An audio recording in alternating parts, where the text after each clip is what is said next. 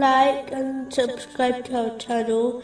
Leave your questions and feedback in the comments section. Enjoy the video. Continuing from the last podcast, which was discussing chapter 78, verses 37 and 38.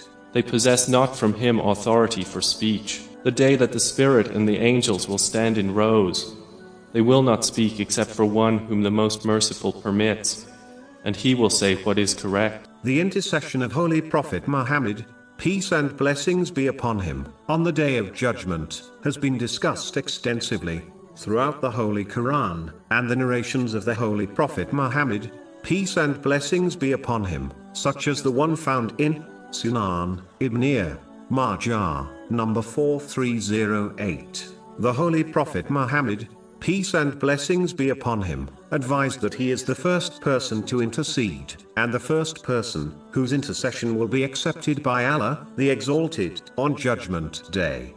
A Muslim should therefore strive to make themselves worthy of the intercession of the Holy Prophet Muhammad, peace and blessings be upon him, by performing the actions which result in this, such as supplicating for it, after hearing the call to prayer, which has been advised in a narration found in Sunan an-Nasa'i, number 679. But this would require one to regularly attend the obligatory prayers at mosque, instead of choosing to offer it at home. The greatest action, which will result in the intercession, is learning and acting on the traditions of the Holy Prophet Muhammad, peace and blessings be upon him. A Muslim should not live in heedlessness by rejecting this duty, and then expect intercession on Judgment Day, as this is closer to wishful thinking, which is blameworthy, and of no real value, than true hope in the mercy of Allah, the Exalted.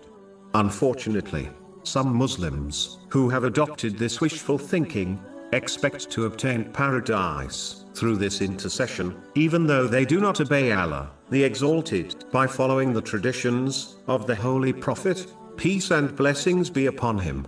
These Muslims must realize that even though the intercession is a fact, some Muslims, who will have their punishment reduced through intercession, will still enter hell. Even a single moment in hell is truly unbearable. So one should abandon wishful thinking, and instead adopt true hope, by practically striving in the obedience of Allah, the Exalted, through fulfilling His commands, refraining from His prohibitions, and being patient with destiny, according to the traditions of the Holy Prophet Muhammad, peace and blessings be upon him.